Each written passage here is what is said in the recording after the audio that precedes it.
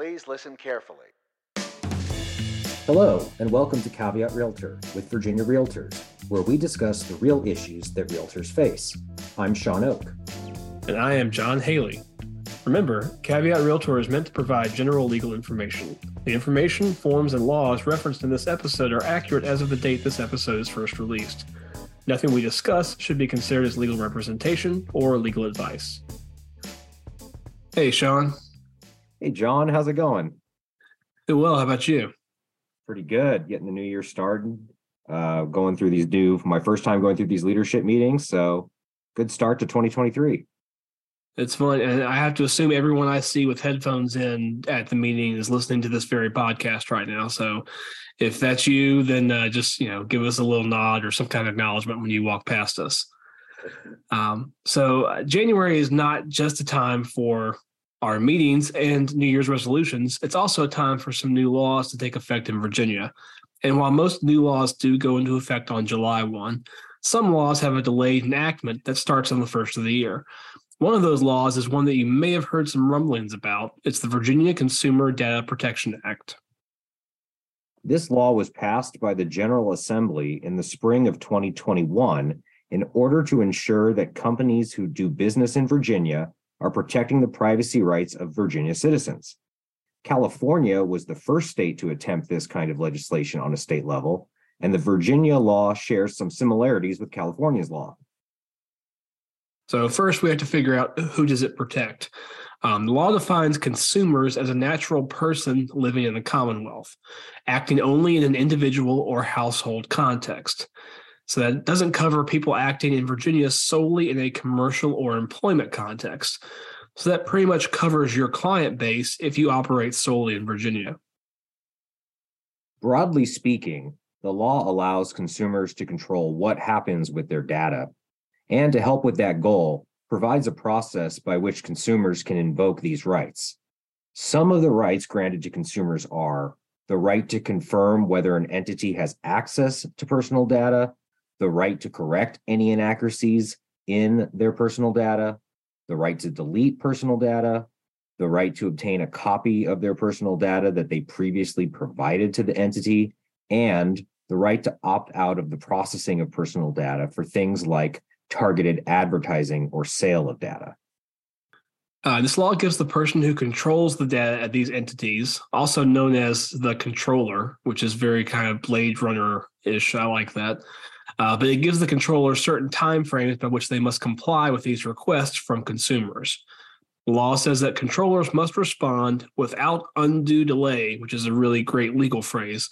But in all cases, it has to be at least within 45 days of the request. The Virginia Attorney General has exclusive authority to enforce the law, meaning that consumers will not be able to sue controllers to enforce it. The AG will provide written notice to the controller and give them 30 days to cure any issue. If the controller doesn't cure within that 30-day period, the AG can seek civil penalties up to $7,500 for each violation. However, the scope of the law will remove the vast majority of our listeners from its supervision. The law applies to persons that conduct business in the Commonwealth or produce products or services that are targeted to residents of the Commonwealth, and that, 1, during a calendar year, control or process personal data of at least 100,000 consumers, or 2, control or process personal data of at least 25,000 consumers and derive over 50% of gross revenue from the sale of personal data. So we think that the threshold of 100,000 consumers during a calendar year will remove most brokerages from this requirement. Some larger firms might be impacted, but for the most part, we think that our members will fall short of this requirement. Because of this 100,000 consumer threshold, we think the VCDPA will have limited, if any, impact on your daily lives as Virginia real estate professionals. However, as always, we'll monitor any potential changes to the law or court cases that seek to interpret it. And in the meantime, if you have any additional questions about the VCDPA or anything related to your business, you can always contact us on the legal hotline. Caveat Realtor is a weekly podcast with episodes released every Tuesday. Our podcast is available for streaming through iTunes, Stitcher, Spotify, and Google Play. Subscribe to our podcast to get automatic updates when we have new episodes, and please rate us. Remember, members of Virginia Realtors have access to our legal hotline where we can provide you with legal information. You can access the legal hotline on the Virginia Realtors website under the Law and Ethics section. Make sure you're logged in to see this page.